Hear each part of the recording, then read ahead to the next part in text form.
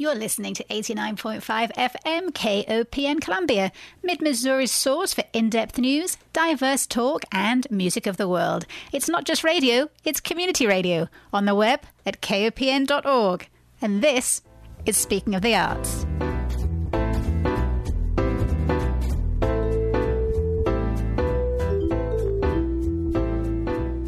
Good morning and welcome to Speaking of the Arts on KOPN, an hour of news, views and interviews on the arts in mid-Missouri. I'm Diana Moxon. This week we are once again steeped in the world of theatre, both productions based on tales that were told long ago, one in 1865 and the other in 1912. Later in the show, I'll be talking to Kevin Brown from the University of Missouri's Theatre Department about his new adaptation of the classic 19th century tale of Alice in Wonderland. First, though, we take a trip back to the first decade of the 20th century, to an orphanage in New England to meet Jerusha Abbott, a poor teenaged orphan, and her mysterious benefactor who pays for her to go to college to be educated as a writer.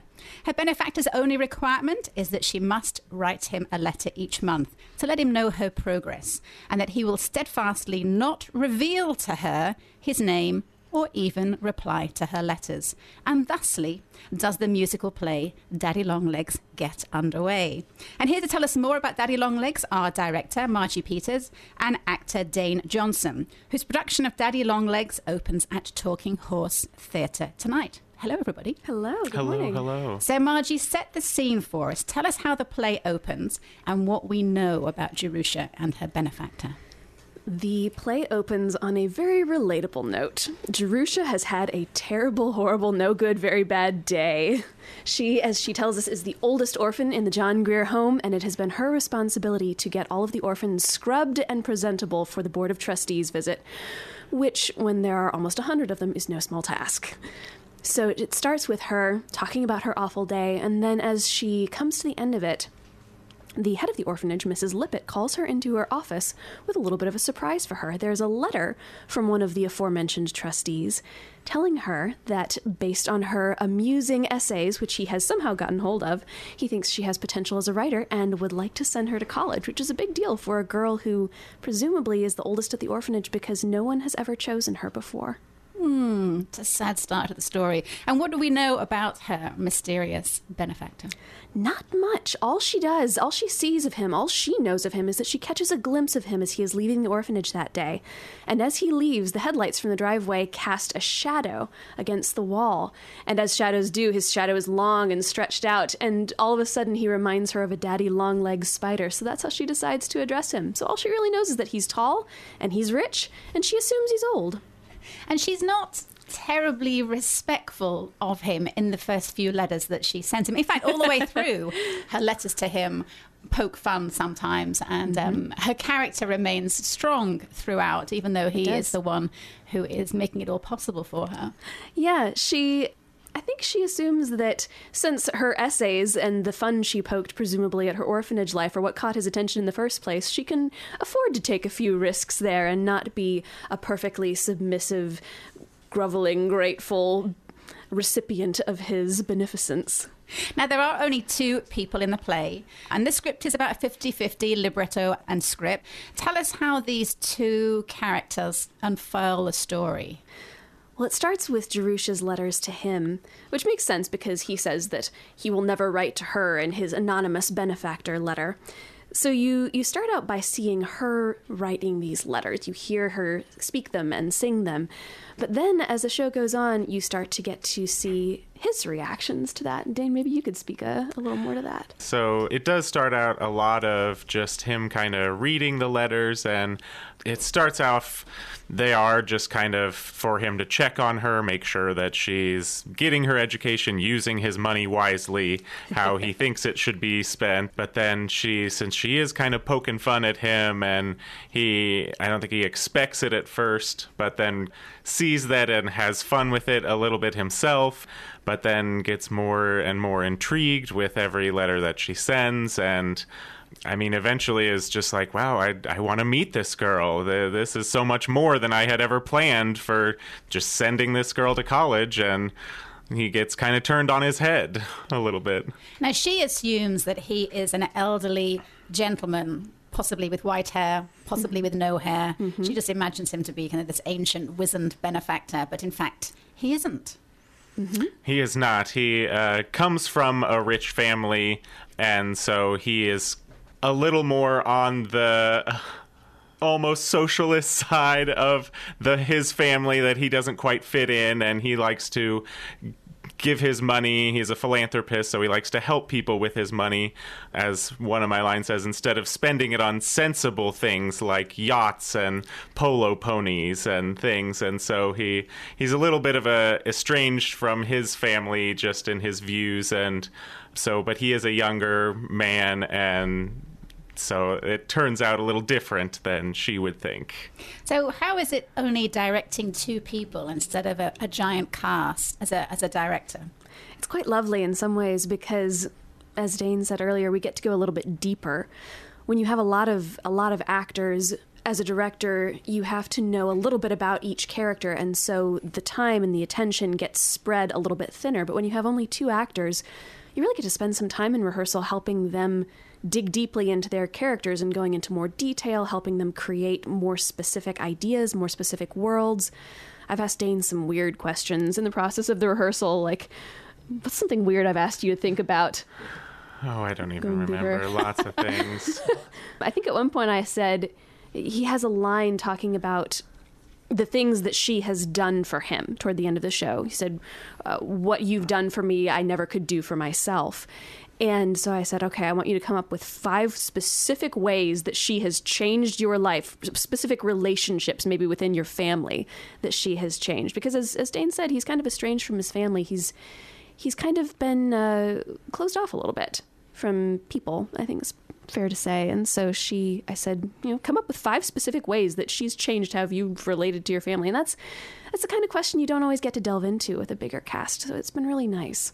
And as an actor, when there's only 2 of you on the stage, and the 2 of you are on the stage the whole time, there's no going off, catching your breath and coming back. I mean, you're on stage for 2 hours. Yeah. How is that? It's very different. It's not as scary as I thought it would have been at first. I mean, once we really got into it, I've never done a show like this. Even in big shows where you are a lead, you still have those songs that you get to go off that somebody else sings, and you can kind of look at your script, get a drink of water or whatever. But yeah, we only each go off once or twice for 10 or 15 seconds just to kind of go around or do a change or something. And so I was a little bit afraid at first, but when you really get into it, you are developing that character so much. And so once you're in it, you're really in it, and it does move so well with the songs and the dialogue, and there's never a dull moment of it. So it's good. It's nice. So there are only 2 voices. So the musical composer, Paul Gordon, had quite a challenge to make the score interesting and compelling, because he needed to hold the audience's interest for 2 hours. So tell us a bit more about the musical elements of the production. In true musical fashion, he uses a lot of repeated melodies and ideas, kind of things. There's a couple of times that we basically sing the same songs but different words, and so that is nice and also a challenge sometimes, of now that we've done it so much, trying not to sing the other person's lyrics and things. But it's beautiful music. It flows so well, and with just the 2 voices, they blend the harmonies and really pull the emotion out of all of the songs and the story, which is very nice. Well, let's listen to a song from the show. This song is called Who Is This Man? It's sung by Megan McGuinness, and it's from the original off-Broadway cast recording. Who is this man who has designed this uncommon plan to educate Jerusha however best he can? How can this be? Who would take on this uncertainty to educate Jerusha? Who in heaven's name is he? I guess I'll never know him. I guess I'll never even learn his name. These are his orders. This is his game. I guess I'll never know him.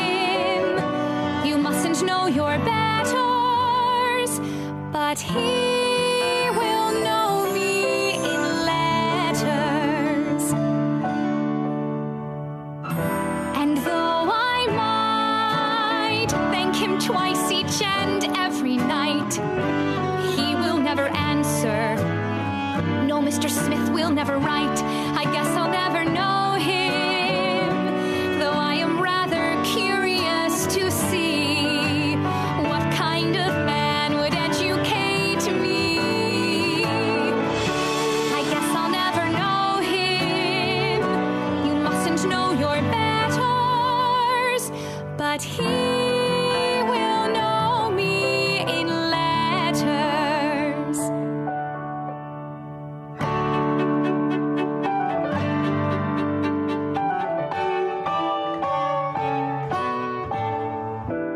This man will never write me. I cannot outguess him. So how should I address him? That was Megan McGuinness singing Who Is This Man from the original off-Broadway cast recording. One of the things I love so much about the music of this show is that, as Dane said, a lot of the musical themes repeat. So in your head, there's something that clicks like, okay, this music is familiar, but every time the music is sung, the ideas and the emotions are different attached to it. So it's like looking at a different facet of the same diamond, so to speak. You get a slightly different picture, a slightly different reflection every time, and so it's something easy to hold on to, but you never lose your interest because it's something new every time you hear the music. Now, I know, Dane, when you were in Sweeney Todd at Talking Horse last year, the musical director, Enola White, and the orchestra had pre-recorded the entire score for the cast and made alterations for you as needed. How is the music set up for Daddy Longlegs? Because it's a 3-piece band, I think. Yeah, so with this one, we have a live orchestra, and so we have a piano player, a cello player, and a guitarist. And they're just kind of, we have our set along one of the long sides of Talking Horse there, and they're just tagged on the end of the set, basically right as you enter. So they're right there with us. I mean, they're playing live. They're doing everything, every show. So that's very exciting and very nice, too. It is. It's really nice because as the actors work to interpret the songs, they might give a slightly different take on it depending on things that happen in the show, how they're reacting to each other, and the orchestra can just follow along and support that. To brag on Dane a little bit, too, he's actually singing a little bit out of his normal range, and he's doing a fantastic job with it. So I've been very, very happy with your work. Thank you. You're welcome. Are you directing the orchestra too, or is there a conductor with the orchestra? I am not. Our pianist, Cheryl, is actually also the musical director, and she has been fantastic to work with. She's just really good at supporting the actors and giving them good instruction on how to sing the song based on their characters and what they need to do in the scene. It's not just, okay, these are your notes. It's very much what is motivating your character behind this song and how does that inform how you phrase it musically.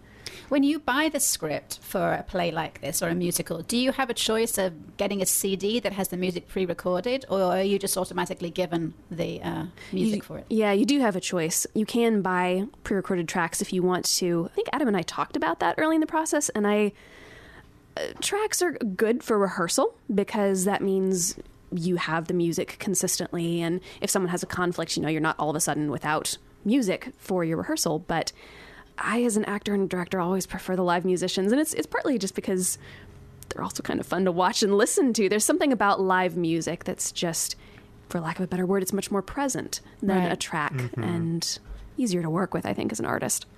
Is it easier for you as an actor too to have the musicians live there with you?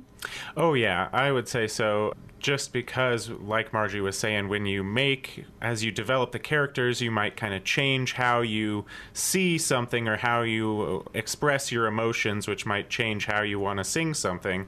And so you can stop and talk to the musicians and go, okay, I think I'm going to slow that down because I really want to take the time for that moment, versus having to go, okay, well, that's how it was recorded. We can see if we can change it, but that's all we can do. And so it's very helpful and lets us develop our characters even further in the moment. To give it a little bit of history, Daddy Longlegs started out life as a book in 1912, written by, Missouri reference coming up, Mark Twain's grandniece called Jean Webster. And Jean adapted it into a stage play herself, which debuted in 1914. And it also proved highly adaptable to the new world of film. In 1919, there was a film version that starred Mary Pickford. In 1931, it had Janet Gaynor. And in 1935, Shirley Temple. In 1952, it became a British stage musical comedy called Love from Judy, which is the name that Jerusha takes in the play. She likes Judy more than Jerusha. And in 1955, Fred Astaire and Leslie Caron brought a new version of the story to the CinemaScope widescreen with music by Johnny Mercer, who penned the film's big hit song, Something's Gotta Give. But then, in America at least, it largely vanished from view pretty much for 50 years, even though it's been pretty big over in Asia and Japan. They've loved the story. Why do you think, Margie, that it took 50 years for it to kind of reappear in the American psyche? Good question. I think, confession, I personally don't very much care for the Fred Astaire movie. It's very different. It's very loosely based on the book. It is very loosely based on the book. As I was watching it when I was preparing to direct the show, I found myself thinking, this is primarily a vehicle for Fred Astaire.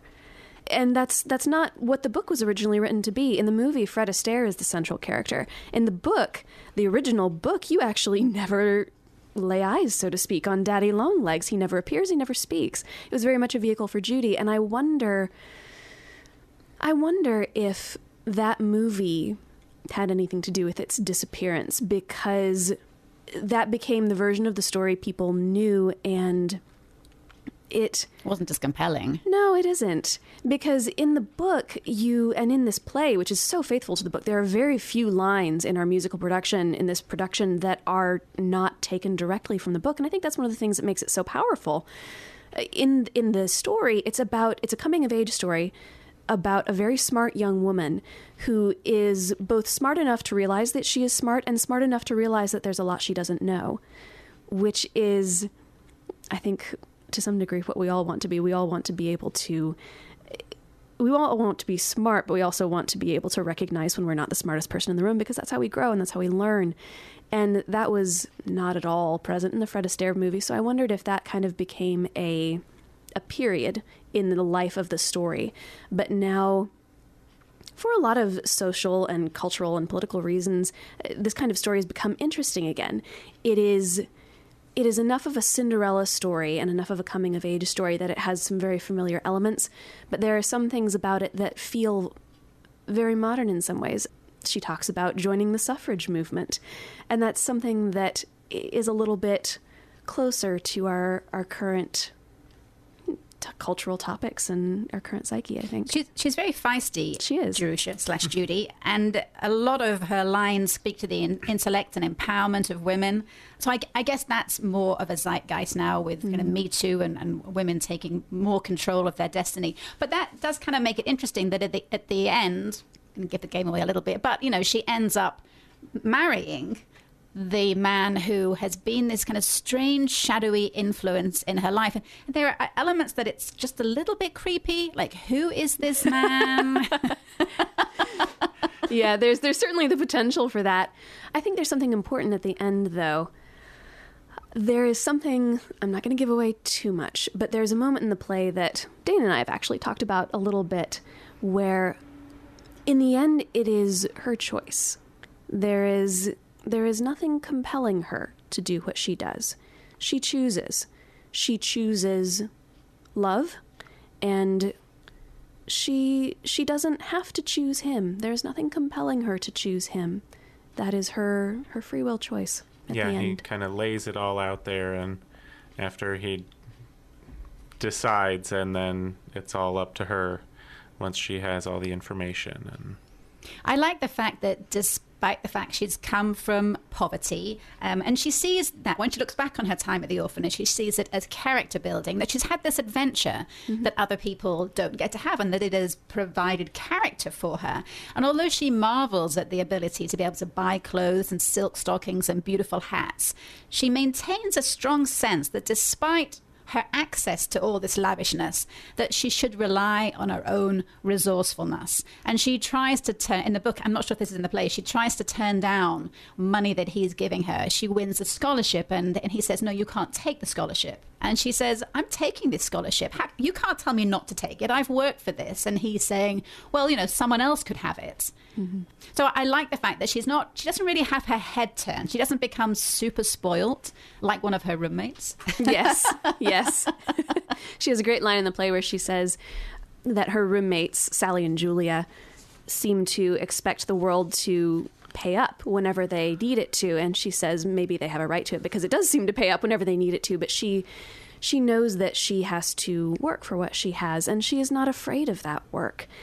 She thinks it's honorable. She thinks it's the right thing to do, to work hard, to make her own way in the world. And she is grateful for the gifts that she has been given, but never takes them for granted and never says, I have a right to this. She always says, I've got to work, and I'm willing to and ready to. In the book, there are some other strong characters. You have Mrs. Lippett, who runs the orphanage, her two college roommates, Julia Pendleton and Sally McBride. Sally's brother, Jimmy McBride, possibly, a bit of a worry, could be another love interest. Why do you think the playwright opted to only have two people in the play? Well, I'll have one comment and then I'll let Dane answer that one.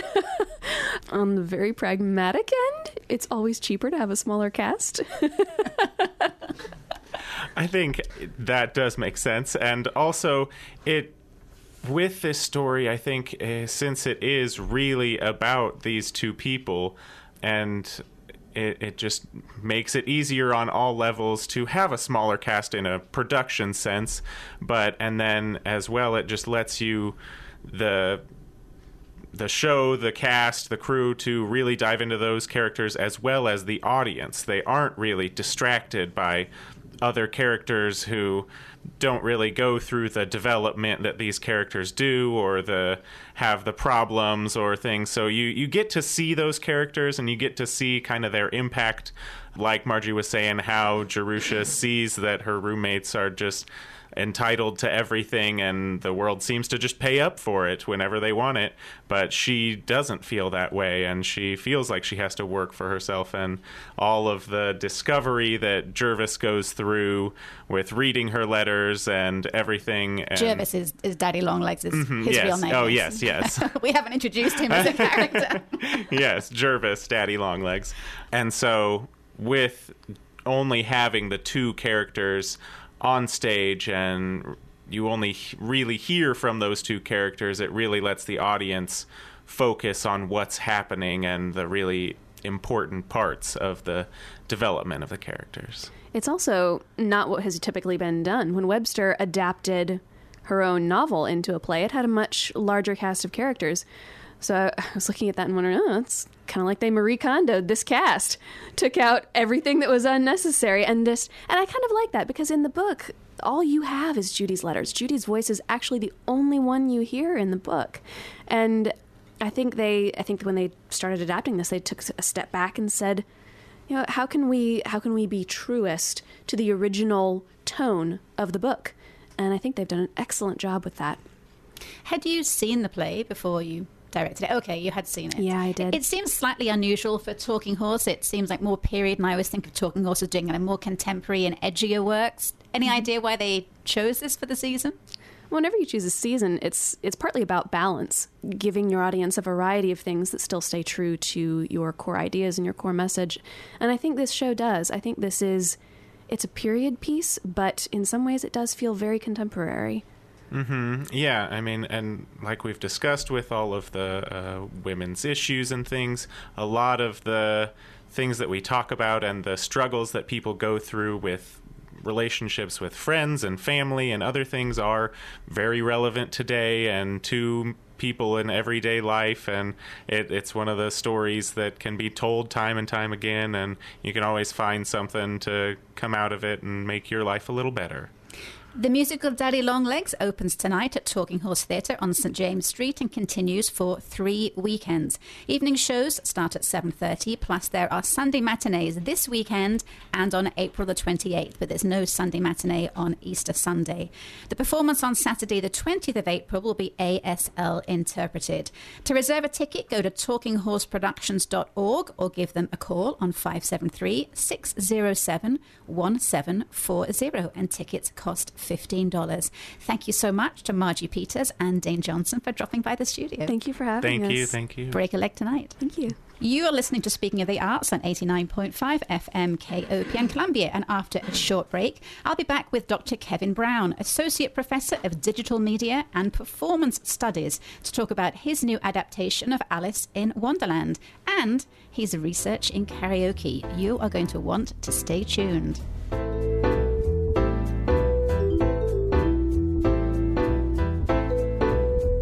Welcome back to Speaking of the Arts. My next guest has a long resume within the world of theatre and an even longer list of research interests. He is the Associate Professor of Digital Media and Performance Studies and has been at the University of Missouri since 2009, where he teaches classes in contemporary theatre, performance ethnography, and script analysis, amongst many others. Today he's on the show to talk about a new adaptation of Alice in Wonderland, which he wrote along with a team of theatre students and which opens next Thursday at the Rheinsberger Theatre. But as well as talking about that production, I have been fascinated by another area of my guest's research and his book, Karaoke Idols, Popular Music and the Performance of Identity. And a quote about the book, it says, "A book for both the casual reader and the scholar, and a fascinating exploration of our urge to perform and the intersection of technology and culture that makes it so seductively easy to do so." Welcome to the show, Kevin Brown. Thank you. Now, I promise we will get to Alice, but I just cannot bypass the opportunity of having you here in the studio to talk about your 2 years spent at a karaoke bar just outside Denver, where you went from barely able to carry a tune to being someone whom other karaoke patrons requested to sing. How and why did you get interested in the ethnography of karaoke? So my undergraduate degree was in anthropology, and so I've sort of have a background in anthropology and also a long-time interest in technology. I spent many years in the 90s working as a computer programmer, actually, before I went back to school for theater. So my karaoke research in many ways is kind of at the cross-section of a lot of my interests. And so the karaoke book actually arose as my dissertation for my PhD. And we had to take a minor along with our PhD studies. And so my minor was in anthropology and cultural anthropology. And I wanted to do ethnographic research and originally, wanted to go to Japan and study karaoke. And one of my professors, my Japanese culture professor, actually said, well, why don't you do it here in the U.S.? And so that began 2 years of ethnographic research that was participant observation. So I both watched other karaoke singers and then also had to get up the nerve to get up on stage and do it myself. So it was a lot of fun and also really fascinating aspect of culture that is still really popular today and really interesting, especially when you think about the way that technology keeps integrating with our lives more and more. I'm curious about the journey from being barely able to carry a tune to getting, presumably not ironically, requests for you to sing. Yeah. Did you teach yourself to sing, or did you learn to be happy with the voice you have? I learned to be happy with the voice I had. One thing that I learned kind of in my reading and as I was going along was people that talk about rock music and how there's, a lot of rock musicians aren't actually great trained singers. Like, Elvis, I think that his range was maybe an octave, maybe a little bit more. So a lot of times it's not necessarily about the virtuosity, but it's about the emotion that you put into it. And so once I sort of embraced that and just did my best, there's also sort of a do-it-yourself punk ethos that goes along with karaoke. And when I was in high school, I had a rock band that I played in, and I've been fascinated with music all my life, but I've never been able to get myself to be able to read music, and have always sort of taken that punk approach of, I'll just pick up the guitar and play it anyway. And so that was sort of my attitude with the karaoke, and just through doing it over and over and over again, which is, I think, what it takes with music. it gets better. Probably if I haven't done karaoke in a few months, and probably when I get up on the stage these days, my voice isn't quite what it used to be when I was in the depths of my research, because it takes practice and you have to get back there. But yeah, it's part of my life, and it was a lot of fun. I'm sure everybody tells you their karaoke stories, so I'm going to tell you mine. So the last time I attempted karaoke was after I thought I had divested myself of the idea that I couldn't sing. I actually was taking singing lessons as a soprano, and I had recorded me singing Minnie Riperton's classic Loving You in a professional studio for a friend of mine. It was his 40th birthday, and it was my gift to him, was me singing Loving You. So when I stumbled across Loving You in a karaoke bar, I thought it was golden. Like, I've got this. I've totally got this. But it was a disaster. And I left reconvinced that, in fact, I could not sing. So what happened?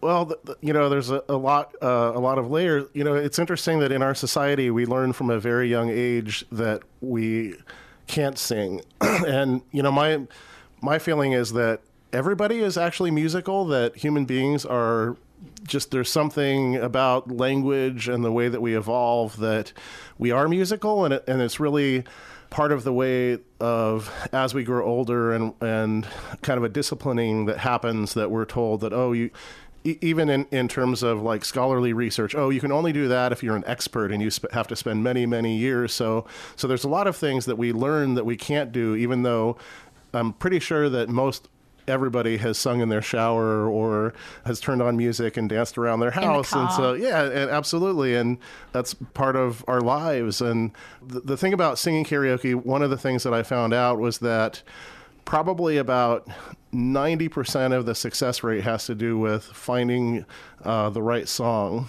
And as they say on American Idol, making it your own. And so it's very difficult, because sometimes the karaoke versions of songs are recorded by a different band, and it might be in a different key, and there might be different breaks where they cover up the bridge or something. And so you're not quite expecting the music to be the same way, and it doesn't quite sound the way that it sounded to you in your shower in your car. And so you kind of have to take a step back. And the great thing about karaoke and karaoke culture is that there's a sort of an ethos that goes along with it, that it's okay to fail, that people applaud you no matter how good or how bad you are. And there's plenty of bad karaoke singers, as I can attest to.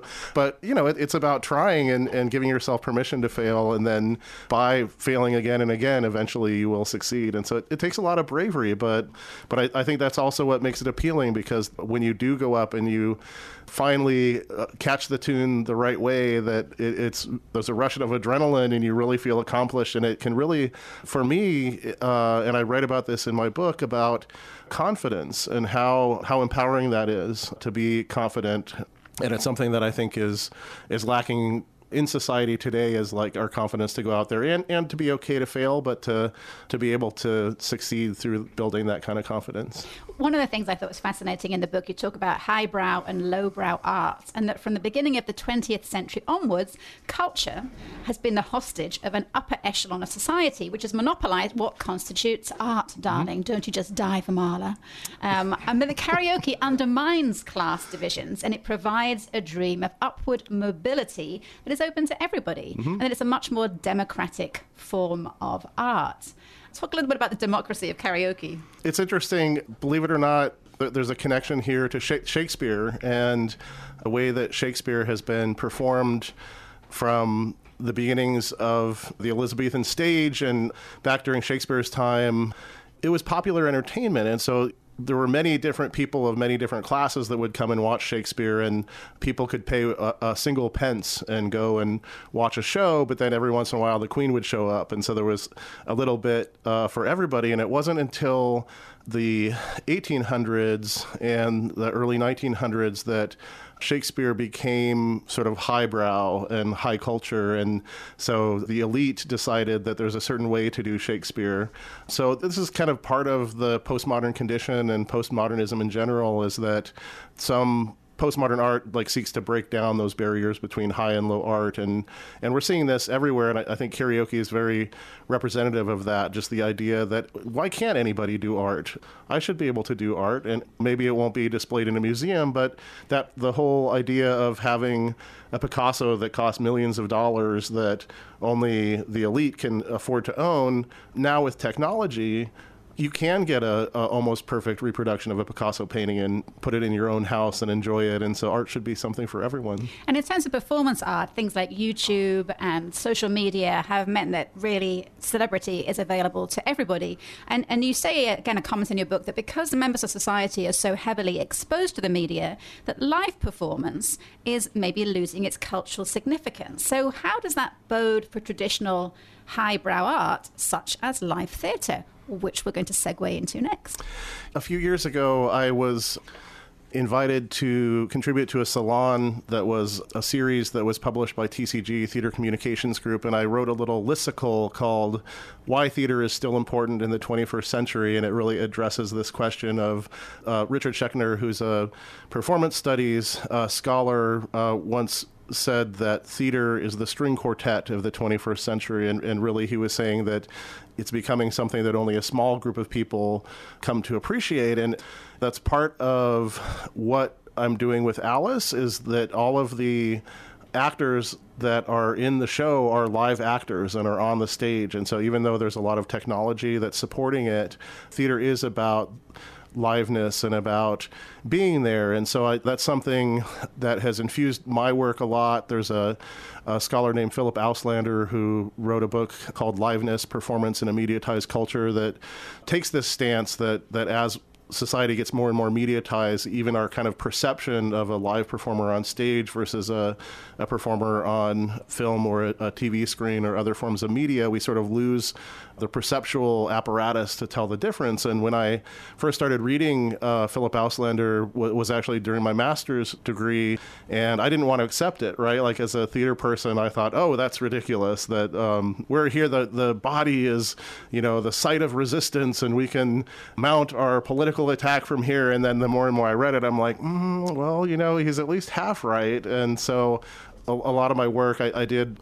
Actually, my master's thesis was about robots and sort of asking the question of, can a machine perform in the same way that a human can perform? And then what does uncovering the failure of a machine to be able to do that, what does that not only tell us about machines, but also what does that tell us about the human body and the human perceptual apparatus and the way that we can communicate in many different channels at one time and how robust that is? And so it actually ends up teaching us a lot about what being human is. And ultimately, I decided with that research, which has been published as a couple of different articles, that it's not necessarily about liveness, but it's about lifeness. That maybe we no longer should talk about the live versus the recorded, but now we should talk about in what ways is life infused and, having living actors on stage, and what does that mean? So that all brings us to A.L.I.C.E., your new adaptation of Lewis Carroll's Alice in Wonderland, a book which is no stranger to theatrical, musical, and film adaptations. So why does the theatre world need another adaptation of Alice in Wonderland?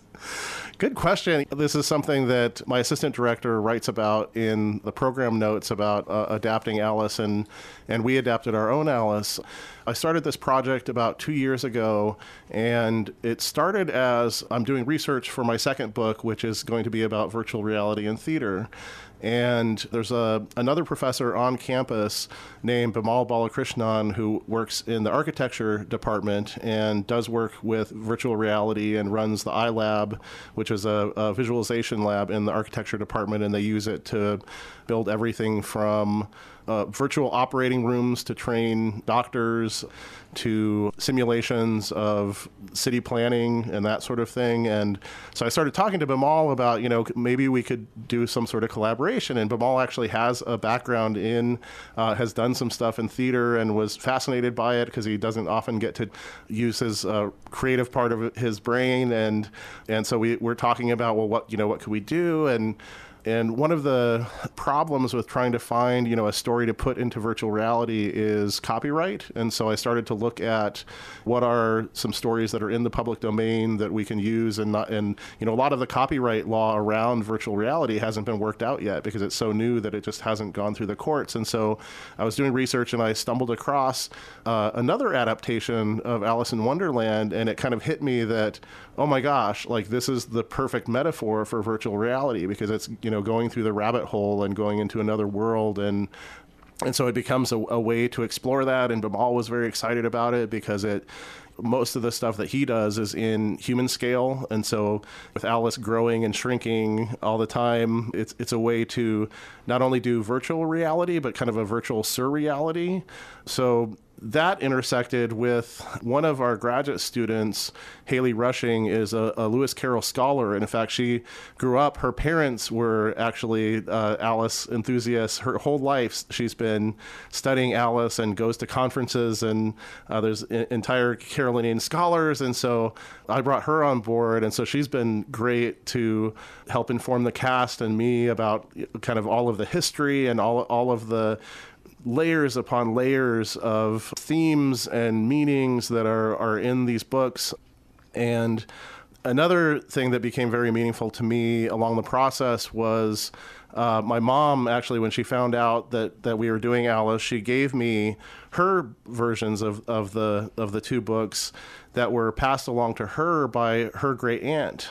And so these books from the early 1900s that have beautiful illustrations, and they have this kind of patina of children's fingerprints and scribbles and this idea of the well-loved children's book. And so that became part of the inspiration for the process and part of the design. So what we have with Alice is sort of a virtual reality inspired version of Alice, but then the design elements are very much about reading and about the book and sort of the storybook paper of the pages coming into 4 dimensions and the characters coming off the page and coming to life as if they were the illustrations from the books. So what is the audience experience at Alice? Yeah, so one of the things I'm writing about in my book that I'm working on, and I'm finding out really interesting research, is this idea that theater is the original virtual reality. And in fact, the very first person to ever use the phrase virtual reality was a writer and theater practitioner in France named Antonin Artaud, who wrote in his works were published as The Theater and Its Double. And he wrote about theater as, a kind of mirage, as a kind of double, a representation of real life. And it wasn't until the 1980s that the term virtual reality became associated with a specific kind of technology that, what we usually think of as the head-mounted display, sort of a computer screen that you put on your face and then you go into a different reality. And so there's some approaches to VR that there's actually a group of scholars at the University of Illinois in Chicago that in the early 90s started creating what they call the cave. That is a different approach where the user stands in the middle of projection screens and then views the projection screens through stereoscopic glasses. And it's a lot less bulky. It's a more freeing. So in many ways, the arrangement that we're doing with Alice is that the entire audience is seated in sort of a cave arrangement. And so there's projection screens that go all the way around the audience. So the actors are live and they're standing in front of the audience. So all that is still theater. And then the background and the environment is virtual. And so it's a really maybe even more of a mixed reality approach. So the idea is to fully immerse the audience. That's another interest of mine, is a recent trend in immersive theater, and there's a lot of different people that are doing immersive theater, that like Punch Drunk, Sleep No More, the version of Macbeth that has taken over New York City by storm and is very popular. So I've been reading a lot about immersive theater and VR, and so all of those elements and inspiration are kind of coming together in this production. So as an audience member, am I wearing a headset? No. So that's the fun part, right? Is that when we started looking at about how can we do this, that would be pretty expensive. We thought about that, or we thought about, well, maybe we can, lead people through rooms one at a time and have them view it. But part of VR, it's interesting that it first became very trendy in the late 80s and early 90s, but it never really caught on because technology wasn't quite there. The computers were too slow, the graphics were too poor, and then you had to wear all this bulky equipment on your head, and it really just wasn't very fun. And so it kind of went out of style for a while. And in recent years, the computer speed is finally catching up. It's finally becoming affordable where anybody can go out and buy a VR device for as little as $8. You can buy like a Google Cardboard that's basically a thing that you pop your phone into and you can watch a 360 video. So it's becoming more accessible. However, one thing that I'm a little skeptical about is if it really will continue to catch on or if this is another kind of false start. And so one of the things that companies are facing in terms of the experience is not being sticky enough. They're not, it's not like your phone where you carry it around all the time and you're always on Facebook or whatnot. And I believe that a lot of that is the failure of embodiment, so that the stories that are being told, you don't always feel embodied in the space. And embodiment and presence is something that in the theater we study and that I'm fascinated by. And so I think that theater has a lot to say for that. So it was really appealing to me to be able to do it in a way that people didn't have to wear the bulky equipment. And then the other aspect is that there's a sort of communitas that happens that, as Victor Turner, the anthropologist, talked about, sort of in ritual or cultural events. Like even we go to movie theaters and there's an appeal to going to the movies that isn't just about watching the movie, but about watching it with others. And so that, human beings are social animals. And so we're always going to have that social need. And so a lot of these VR experiences as they're currently made are very isolating. And so, if I'm downstairs doing my VR and my wife is upstairs, like I can't talk to her, or sometimes my dog even like freaks out when I put in the helmet and like is like licking me and are you okay? And so, you feel like you're kind of stuck in this other place. And so I think that in the future, in order for VR to be successful, we'll need to solve problems like embodiment and presence, and also make it social so that we're in VR with other people. And then perhaps, they're working on ways to create the devices so that there's cameras on the front of the device, and so you can turn a knob and then change the transparency so that you could see what's around you. Like if I needed to get a drink of water or whatever, because I'm playing my video game and I get thirsty, and then I don't have to take off all the equipment and then put it back on. So I think once we're able to solve those problems, then we're getting somewhere. So what am I seeing projected on the screens? Is it kind of a Ken Burns cartoon, or from the illustrations in your book, or is it reality? What am I seeing on the screen? So we looked at a lot of different Alice's, and one of the inspirations was the early Disney movies and cell animation, and the machines that they would use they would create these drawings on cellophane and then set them up in cameras that had multiple layers, and then the cameras would move. So kind of a Ken Burns effect on multiple layers of celluloid. And so we're sort of taking that approach.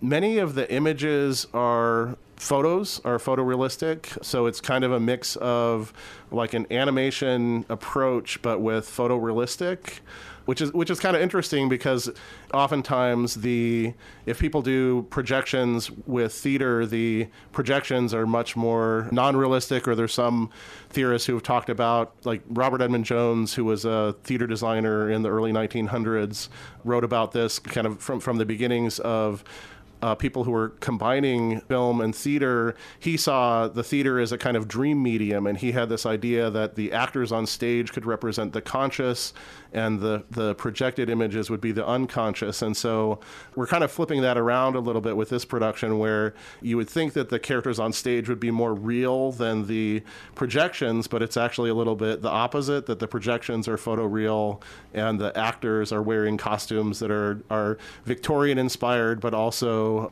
human wearing a bunny costume and things like that. It's our caterpillar, and so all the characters that we know from the books are there and telling the story to us. So Alice famously grows larger and shrinks. How is that done in relation to what you're seeing on the screen? So the images are actually what shrink and grow. And so, Alice, the actor, of course, we can't get her to grow and shrink.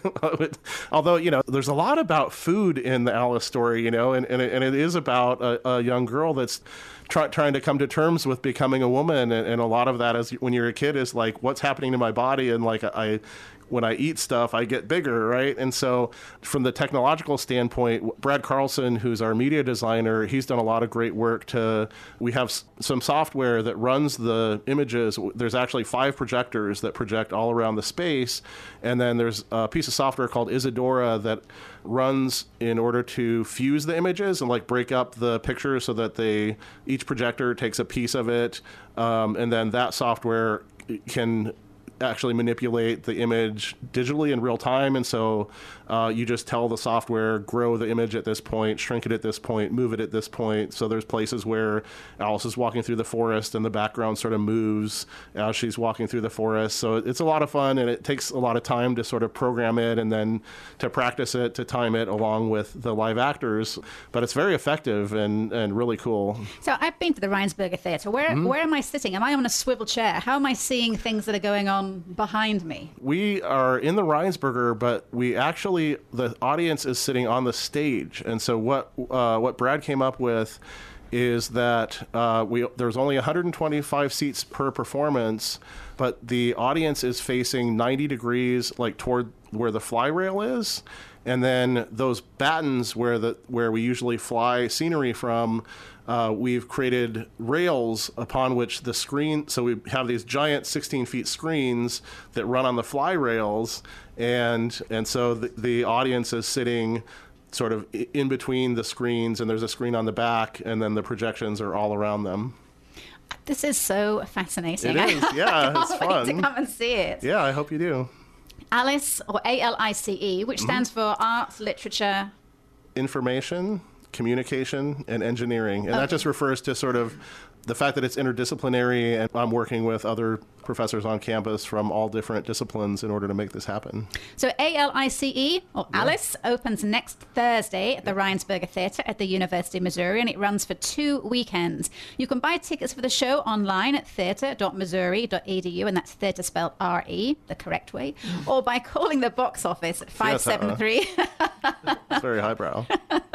That's how I roll. Call the box office at 573-882-PLAY, which is 7529. The box office is open Monday to Friday from 2 till 5, as well as an hour before the show starts. Tickets are $16. And if you would like to read Kevin's book, Karaoke Idols, Popular Music and the Performance of Identity, it is available from the University of Chicago Press as well as on Amazon.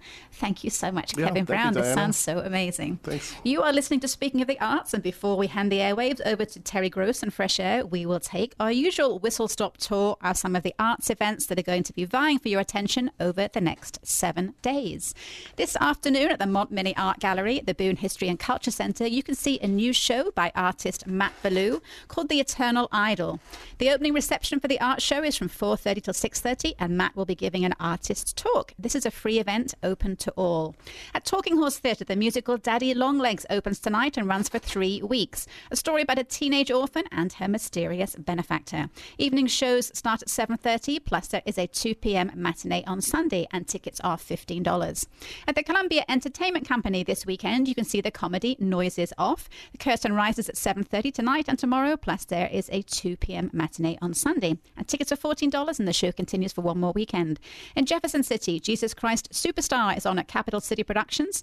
The dinner theatre doors open at 6 tonight and tomorrow, plus there's also a Saturday matinee, and tickets for a meal and the show are $38. At William Woods University's Main Stage Theatre, you can see their children's play Sir Slob and the Princess, and the evening show starts at 7:30 tonight and tomorrow, plus it's a final 2 p.m. matinee on Sunday. And at Rose Park tonight doors open at 5 o'clock. The artist lineup for this year's Roots and Blues and Barbecue Festival will be announced around 6 p.m. Plus there is live music from the Daves, the Bernie Sisters, and the Nick Schneebelen. How do you say that, Mike? Nick Schneebelen Band. Sorry, Nick. This is a free event. Tomorrow morning, the Boone History and Culture Center continues its Meet the Author series with a talk by Jeffrey Viles, author of The Sasquatch Murder, A Love Story. The talk starts at 10:30 and it is free and open to all. Tomorrow afternoon, the second annual Local Fest returns to Rose Park with an all-day lineup of local musicians like Loose Loose, Mercer and Johnson, Violet and the Undercurrents, Tim Pilcher and Monica Lord, and so many more. It all kicks off at Rose Park tomorrow at 1 o'clock, and tickets are $10, for which you get a lot of local musical talent. At Stevens College, there are 3 chances to see the 75th Annual Student Designer Fashion Show, and those are tomorrow at 2, 4:30 and 7. Tickets cost $10 and can be purchased online at thecollectionsfashionshow.com. Tomorrow evening at 7 p.m, the Glenn Miller Orchestra plays at the Missouri Theatre, and tickets for that show are $28. And at the Museum of Art and Archaeology, the annual Music and Art Concert is tomorrow evening at 6 p.m, featuring the Ars Nova Singers and a concert that that explores the elements of design. Tickets are free, but reservations are requested, and you can do that by calling the museum. Sunday at Murray's, the Air and Deal Trio perform 2 concerts at 3:30 and 7 as part of the We Always Swing Jazz Series season. At Cafe Berlin on Sunday, Resident Arts is holding its annual spring fundraiser from 6 till 9. Tickets cost $10, with proceeds going towards the completion of 4 more murals on the MKT underpasses. And Sunday night at the Blue Note, there is a Michael Jackson tribute show starring the world's #1 Michael Jackson impersonator, which I'm guessing might have become a harder profession in recent months. The show starts at 7 p.m. and tickets cost from $20. Monday evening, the Trio Tres will be at Drink Craft Cafe to give a concert and raise money for a musical residency program to benefit Puerto Rico. The evening includes a dinner of Puerto Rican flavors served from 6 till 7, as well as a concert which starts at 7 p.m. Tickets for dinner and the concert are $45, or you can also get tickets for just the concert part of the evening, and those are $15. And you can reserve a place at that dinner or the concert by calling Drink Craft Cafe on North 10th Street. And only 30 seats are available for dinner, so if you want to do that, give them a call. At Columbia College next Thursday afternoon, there will be a reception and award ceremony for their annual student exhibition. This is free and open to all and starts at 3 p.m. At the Stevens College Warehouse Theatre, the college's New Works dance concert opens next Thursday as a chance to see the Stevens Dance Company perform student choreography. That concert starts at 7:30 and tickets are $8. At the Reinsberger Theatre on the University of Missouri campus, the play Alice, an adaptation of Alice in Wonderland, opens next Thursday and runs for 2 weekends, and tickets cost $16. And at Rose Music Hall, the band Son Volt are in town for 2 gigs next week on Thursday and Friday.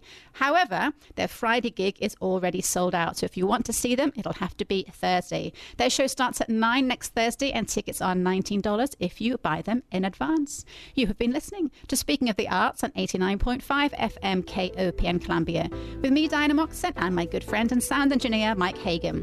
We'll be back next week with more news, views, and interviews on the arts in mid-Missouri. Stay arty, Columbia.